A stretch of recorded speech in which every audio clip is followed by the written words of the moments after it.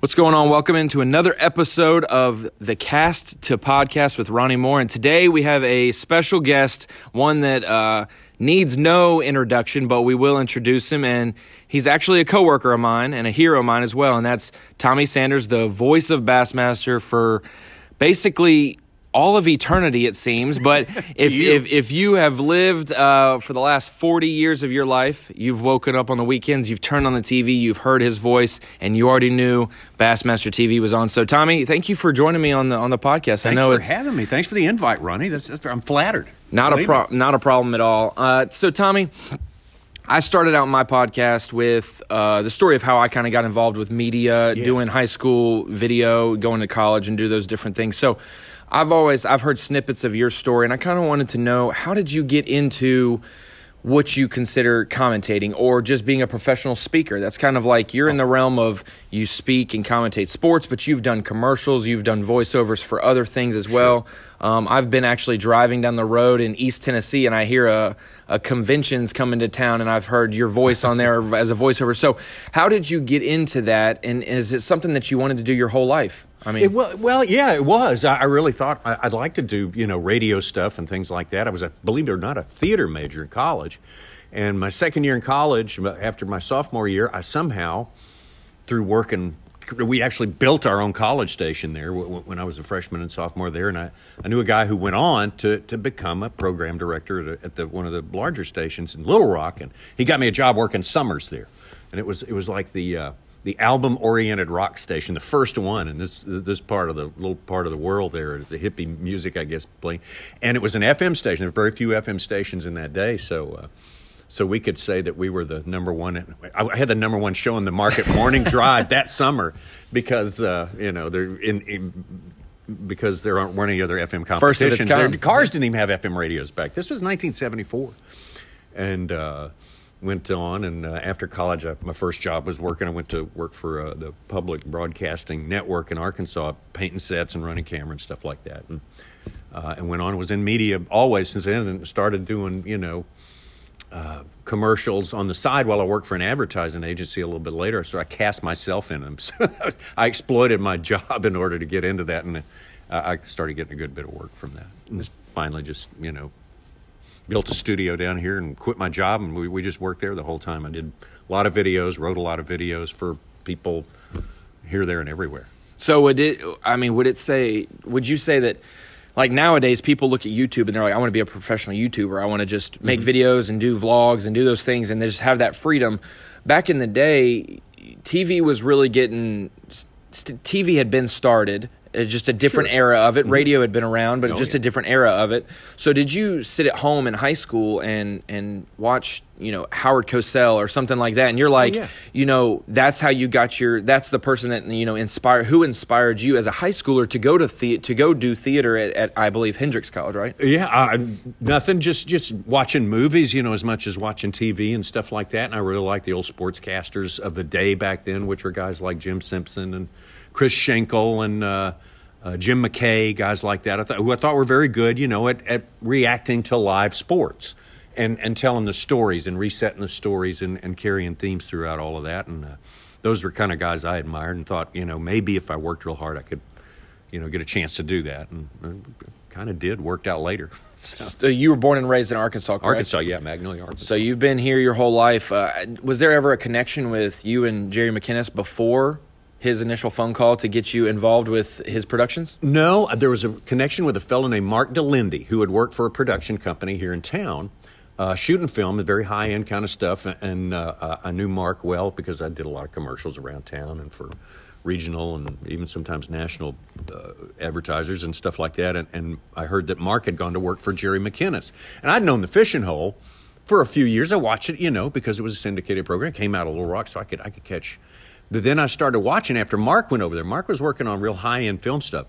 And I said, I need to check out The Fishing Hole now that Mark's working on that. And I looked at it, and it looked like a movie.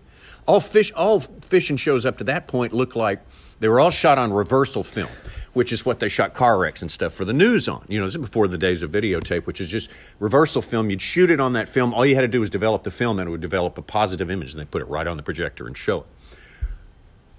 Jerry started shooting negative film, which is a more expensive proposition, and it looked 10 times better, 100 times better. I mean, all the show. I thought, man, oh man, Jerry McInnes has, and that's a risk because that was a big investment for him to go into that. And him and Mark Delindy started making these beautiful, beautiful. The Fishing Hole was always great, but now it looked like a movie too. So I knew Jerry, and then our studio was built around the corner from his old headquarters, which is right across the street from where we are now. And he just called over there, or somebody from JM called and said we needed somebody come over and do some voiceovers for some tags and billboards and things like that. And I got to know him that way. And that's how you got to know. So, and also with the process of he did the shows with, he had to piece together that footage. It's not like we talked about it. He did one show a week for 52 weeks back in the day. That's hard to do. A Zona show or Bassmasters, that's like a 5 or 6 man operation for a week or so turnaround. Yeah. And he's doing it by himself every single week, not only catching them on camera, but helping with the whole production to get it there. He would have to go out, shoot the show, which might take a day, might take 2 or 3 days, get the film processed, then get it to another place and have it transferred to videotape. They send him a VHS of the videotape with the time code on it, and he would sit there with a yellow pad and make all the edits, on paper. This shot goes here, and using those numbers, the time code numbers that are on there. He'd write the narration at the same time. He did then he turned it over to the people who technically put it together, but all the work was done by him, all the intellectual property. It was done by Jerry, and sometimes, like you say, 52 weeks a year, which I can't imagine. 13 weeks is the standard for a show anymore. He could probably go back when we're in week 40 of the year. He could probably go back and tell you every single second of the first episode that year because he had to piece it together with time. He had to know exactly what shot it was. Absolutely. So you obviously had that connection with him with some voiceovers, but then there had to be a time where, okay, I'm going to go and do this role. We're going to transfer from some FLW stuff. You guys work together. We're going to go Bassmaster. Say he's going to do that, and you're going to be his guy. What was that like? That time, where were you at in your life when the opportunity called to do that FLW TV stuff and then for it to change over to ESPN? That would have been in 96, I think. And I had already been working for Jerry. We'd been doing the outdoor block for ESPN because when he actually, after I'd had a few little jobs with him, he said, you want to try out for this outdoor block? We're going to put all our outdoor shows on ESPN in a vertical lineup. So we carry the audience over, and this is revolutionary, and we need somebody to do the bits in between. I said, well, I'll never get the job, but I'd love to audition. And I somehow got it. I guess they were looking the other way or something. So I've been doing that for 6 years, and that's 52 weeks a year. That was every Saturday, and it later became different Saturday. Sports and different all outdoor genres. All outdoors, hunting, fishing, all of that. And it'd be about 3.5 hours every Saturday morning. With a bit every 30 minutes with me. In the middle there from some location somewhere in America. So we've been doing that for 6 years, and then the Operation Bass people, which Irwin Jacobs had become a part of, or I guess probably acquired at that point, came to Jerry and said, look, we're starting a big time. Operation Bass did the All-American and some smaller, the Red Man's, all that kind of stuff, Golden Blend, all those little tours. And they said, we're going big time. We're going head-to-head with Bass. And they got Jerry and said, we're going to do a TV show. Can you get on ESPN? And he could, because he had gained their trust. He was well thought of at ESPN because he did all these shows for him and everything. And got it on ESPN, and so he hired me to, I didn't know anything about tournament bass fishing. It was crazy, but I hung around with Jerry, and I learned real fast, because I think he'd always secretly harbored a desire to do tournament fishing because he'd been one of the original tournament guys back with Dance and the Murrays and Roland and all those guys back in the day, and Tom Mann, so, and they had. You see all these pictures of him with these 10 fish limits on stringers, walking around competing against those guys. He was right. He was one of the dudes back in that day.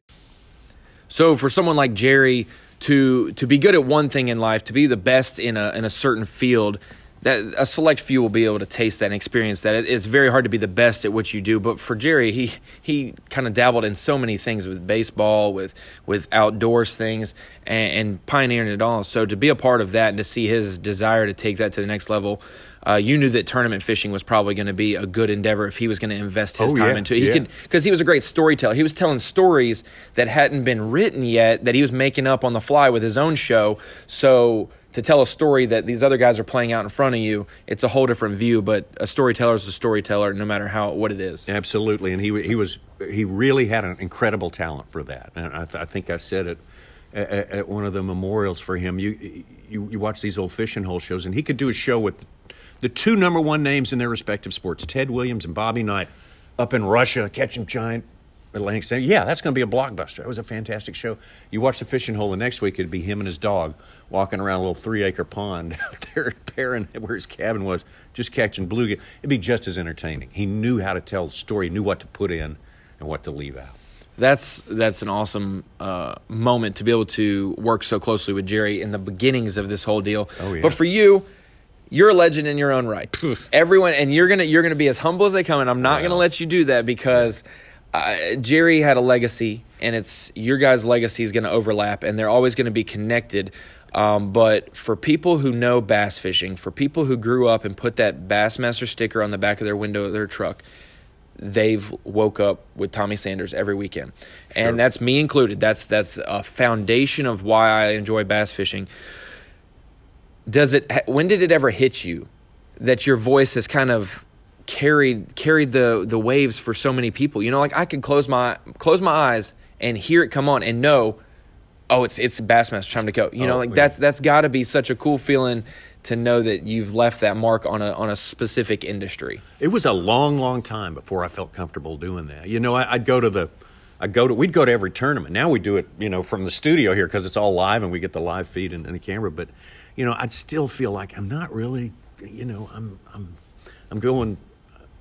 just, you know, running in circles here. I'm not really getting the story. It was a long time before I felt like I was comfortable at, you know, opening up a show and setting the table and letting things happen, you know. And that's what you really want to do when you do my job. You just want to set the table and then show people something fantastic that happens on the water and not let them have to talk. That's the ideal thing. But it has gotten easier through the years. So, yeah, I can see why when people have been subjected to my voice for 30 years, yeah, I can see why they might associate it. like when the dog hears a dinner bell, he knows what that means. Pavlov's dog. Pavlov's dog. You hear exactly Tommy's right. voice, it's time to sit down for an hour and watch fishing. Right. Yeah, I know what to do now. Okay. So I have some cool stories of just my times meeting you before you ever knew who I was, and just as a kid. It's cool that my first ever work event was the Bassmaster Classic in Birmingham, 2014, Lake Gunnersville, because the first time I'd ever met you and that kind of atmosphere was in Birmingham at a Bassmaster Classic, and it was in 2010 when KVD won at Lay Lake. Oh, yeah. I got to go to that classic and got to see you guys do the sending it straight to ESPN that night out in the amphitheater type deal on the hooked up stage as you and Zona. And you were out there at Beehive Creek and watching it all go down and everything, there, 11 years old or whatever. And that was the first time I was ever on TV because you could hear me scream in the background of a fish catch. Oh, that was you. Yes. I should have known. Yeah. So that's cool that I get to think back and share those memories early in my life that have impacted me. That's where I first met you. And then when I really first met you would be a couple years later at a college event, the national championship. Chateau. When you came to Chateau, yeah. I was docked up talking to my parents, and you walked up, and I'm like, oh, my gosh, that's Tommy Sanders. Like, I need to shake my hands. We sat there. My parents took a photo. I'm always going to be grateful for that because that's a cool moment of, like, just a conversation. I wasn't posing with you or nothing. It was just we were just talking. Yeah, because we were waiting for the fog to lift from Chateau to start. It was a great chance for us to all visit, you know. There's usually not that kind of time. And you know me, I'll talk paint off the wall. So to be able to share those moments with you is cool. To then get a call the next year and to work with Bassmaster and to be able to meet you in that capacity. That would have been 15? It was 14 was my first year, and 13 was the first championship we had at Chateau. So 13 and 14 we got to share that time at the championship. But that's got to be there's a million kids that have had those stories that have met their idols, met the Zonas, met the Sanders, met the anglers, whatever it is, and it's left a lasting impact. And that's something that I get to bring that's cool. Is it wasn't that long ago. But gosh, I started when I was 20, so I was, you know, not long ago is 5 years. That's a quarter of my life, you know. And so as a 12, 13, 14, 15-year-old to share those moments is pretty cool to see the behind the scenes and then to be able to now see how we do it. It's a cool process. And you were one of the people who started it from the beginning. So I wanted to also talk about that transition from Bassmaster to Bassmaster Live. Yeah. You guys probably got proposed that. I wasn't here. I was a freelancer for my first 2 years before Bassmaster Live started. What was that like, the conversations in the conference room just upstairs from where we are now? Actually, it sort of took place at U.S. Pizza. That's where we went to lunch. Yeah, me and Steve Bowman and Mike. I guess Jerry was probably there too. And we all, they were talking about this new technology that was coming along. You put a card on a camera that sends a signal through the telephone system, wireless system, cellular system, in different component parts and reassembles them live back wherever you are here in Little Rock, And we thought, man, this is what we've been waiting for. We've never been able to do a live. You can't string wires across the lake and anything like that. And we can do a live thing. And we just sort of sat down and everybody wrote down their notes about how it should work. And that's kind of was the genesis of it for us. And you got to work the first season live. I did. I had no idea what I was doing at that classic at Hartwell, my second Wheeler, classic. Right? That Wheeler was that year, right? When we did Wheeler? We did Wheeler was or was that the second year of Live? That was the second year of Live. That was 2016. That's when you kind of made your on-camera debut. Because I was out there on the water taking photos, and I had the opportunity with Wheeler, and then I think the event before that, I think there was a back-to-back weeks, Norfolk and Bull Shoals, and then Wheeler. Right, yeah. And I was on the leader in both of those, and those and guys we got to didn't talk win. to you on the air, and me and Zona going, man, this guy's good. I didn't understand. Really, I had no idea the song references Zona was throwing out there about. Yeah. That was when I think it was when Prince passed away. So he was talking all about Purple Rain, and I was like, I have no idea what some of these songs are, but I'm just having a good time. So yeah, you did well. You got your moment, and you used it. You did good. So what do you see now? We're in our 5th year of Live coming up next year. Every single year, whether there was another live broadcast or not, I've noticed from the people that work at JM changing the game, whether anybody else is pushing us to or not. Those guys are just motivated. The editors we have, they're like, hey, it's a great show, but it could be better if we did this. We implement that, awesome. And then it just looks like we're changing because other people are adapting as well. But they would be doing this no matter what. And that's what I learned the second I stepped in Little Rock. Absolutely. In 6 hours, you have nobody watches it for 6 hours straight, except for us because we're sitting there doing it, and you get keenly aware of where you fall short. And, that's what you want to fix, for the next show or the next season or whatever it is. And I think this past year, with more cameras on the water, more hours on the water with cameras, and way more Skype, we were able to we got us a Skype machine that is really slick, and we can do a lot of Skype. And just including so many anglers and catching them, immediately in important moments, in the watching day. Them cull on watching Skype. Them yeah, cull on Skype and getting to talk to them, and being able to talk to 3 times, would you say, as many anglers during the course of a day as we did the year before. Those are the kind of changes you get frustrated by what you can't do, so you. Fortunately for us, the technology is becoming more and more available to change it and get better all the time. Don't just talk about doing it, actually do it, and that's what separates some people. There's probably thousands of people who had Facebook's idea, but Zuckerberg went through with it, and that's why he's there's everyone's got an idea for Live, everyone's got all these things, but the people who actually are just like, well, we're going to be vulnerable and we're going to do it, and then it's a big hit. It's pretty cool. There's plenty of great ideas that have not came to fruition because of the other side of it. So, before we end up wrapping up, I got a few more things. So, you've been everywhere in the world. You've been so many places on fishing trips with Jerry, timber sports, on a lot of different shoots, superboat or power boats and superboats and air races and everything.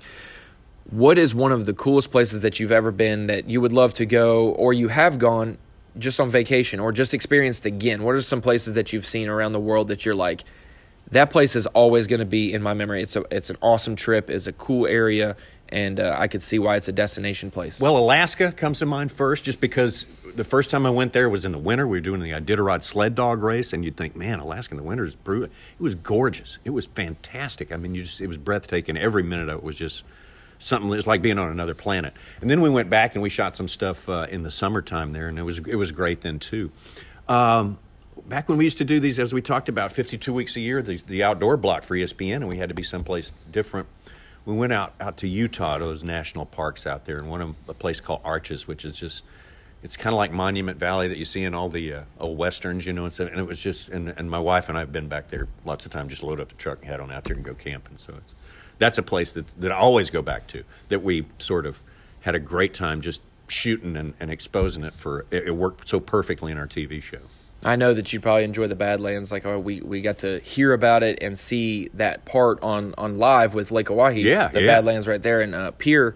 But I know that a lot of people enjoyed that region. So Utah is probably a spitting image of that kind of stuff. I've never been. Yeah. In a little bit of a different way. A little drier, but yeah. So that's some cool places you've been. What's the best piece of advice you've gotten, whether life advice and then career advice? Like something that you've stuck with your whole life and then something that's guided your career in this outdoor industry? I think I can say one piece of advice that works for both. We used to, when we were doing this thing, of course, that was like herd and cast. You get all these guys who did different shows to get together and submit our shows, get their shows on. They're in on time every week, 52 weeks a year, so we could put it together with the bits that we did. And we'd have a big meeting with ESPN every year. Among all these packagers would come together, all the people who put together the programs. And the guy who's inspirational that Jerry worked with so hard to get everything done was a guy named Bill Fitz, who's one of the pioneers of television, and ESPN had hired him. He had invented instant replay, as a matter of fact. He was that important. And he took a special interest in the outdoors and helped put all this together and everything. And we'd have a meeting, and all these packagers would be talking back and forth. And one guy gets up and says, well, this guy, his show over here, they get to show this and that. And we're encouraged to not. And Fitz says, no.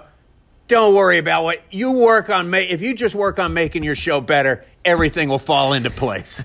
And, I think that's a great rule to live by. Don't be worried about what somebody else is getting. If think of the possibilities, if you just concentrate on improving what you're working on, things generally fall into place. Staying in your lane, just working, making your lane be as best as you can be, and it'll be what it'll be. Yeah. That's in the end all that's going to matter. It's not going to matter what you had vis-a-vis someone else. True. So, wanted to get some feedback from you. What is one thing that Ronnie Moore can work on, whether it's Bassmaster Live, whether it's the interviews? You sit over there. That's the most self-conscious I am ever in my life. When I'm doing an interview or a tip video in the garage and Tommy's sitting at his desk, I'm sitting over there like, he would have probably said it way better, or he you're just in your zone. You're not listening. But it's that presence of like, I haven't seen you do a bad thing growing up, but then when we're here, we see how actually, there's not 5 takes. You nail it down the first or second time every time. Yeah. Well, so what's one thing that I could get better at? You are living in an age where the TV that's going to matter is live sports TV. People are just the fact of life. They're not in what they call anecdotal shows or something that was shot and put together documentary style.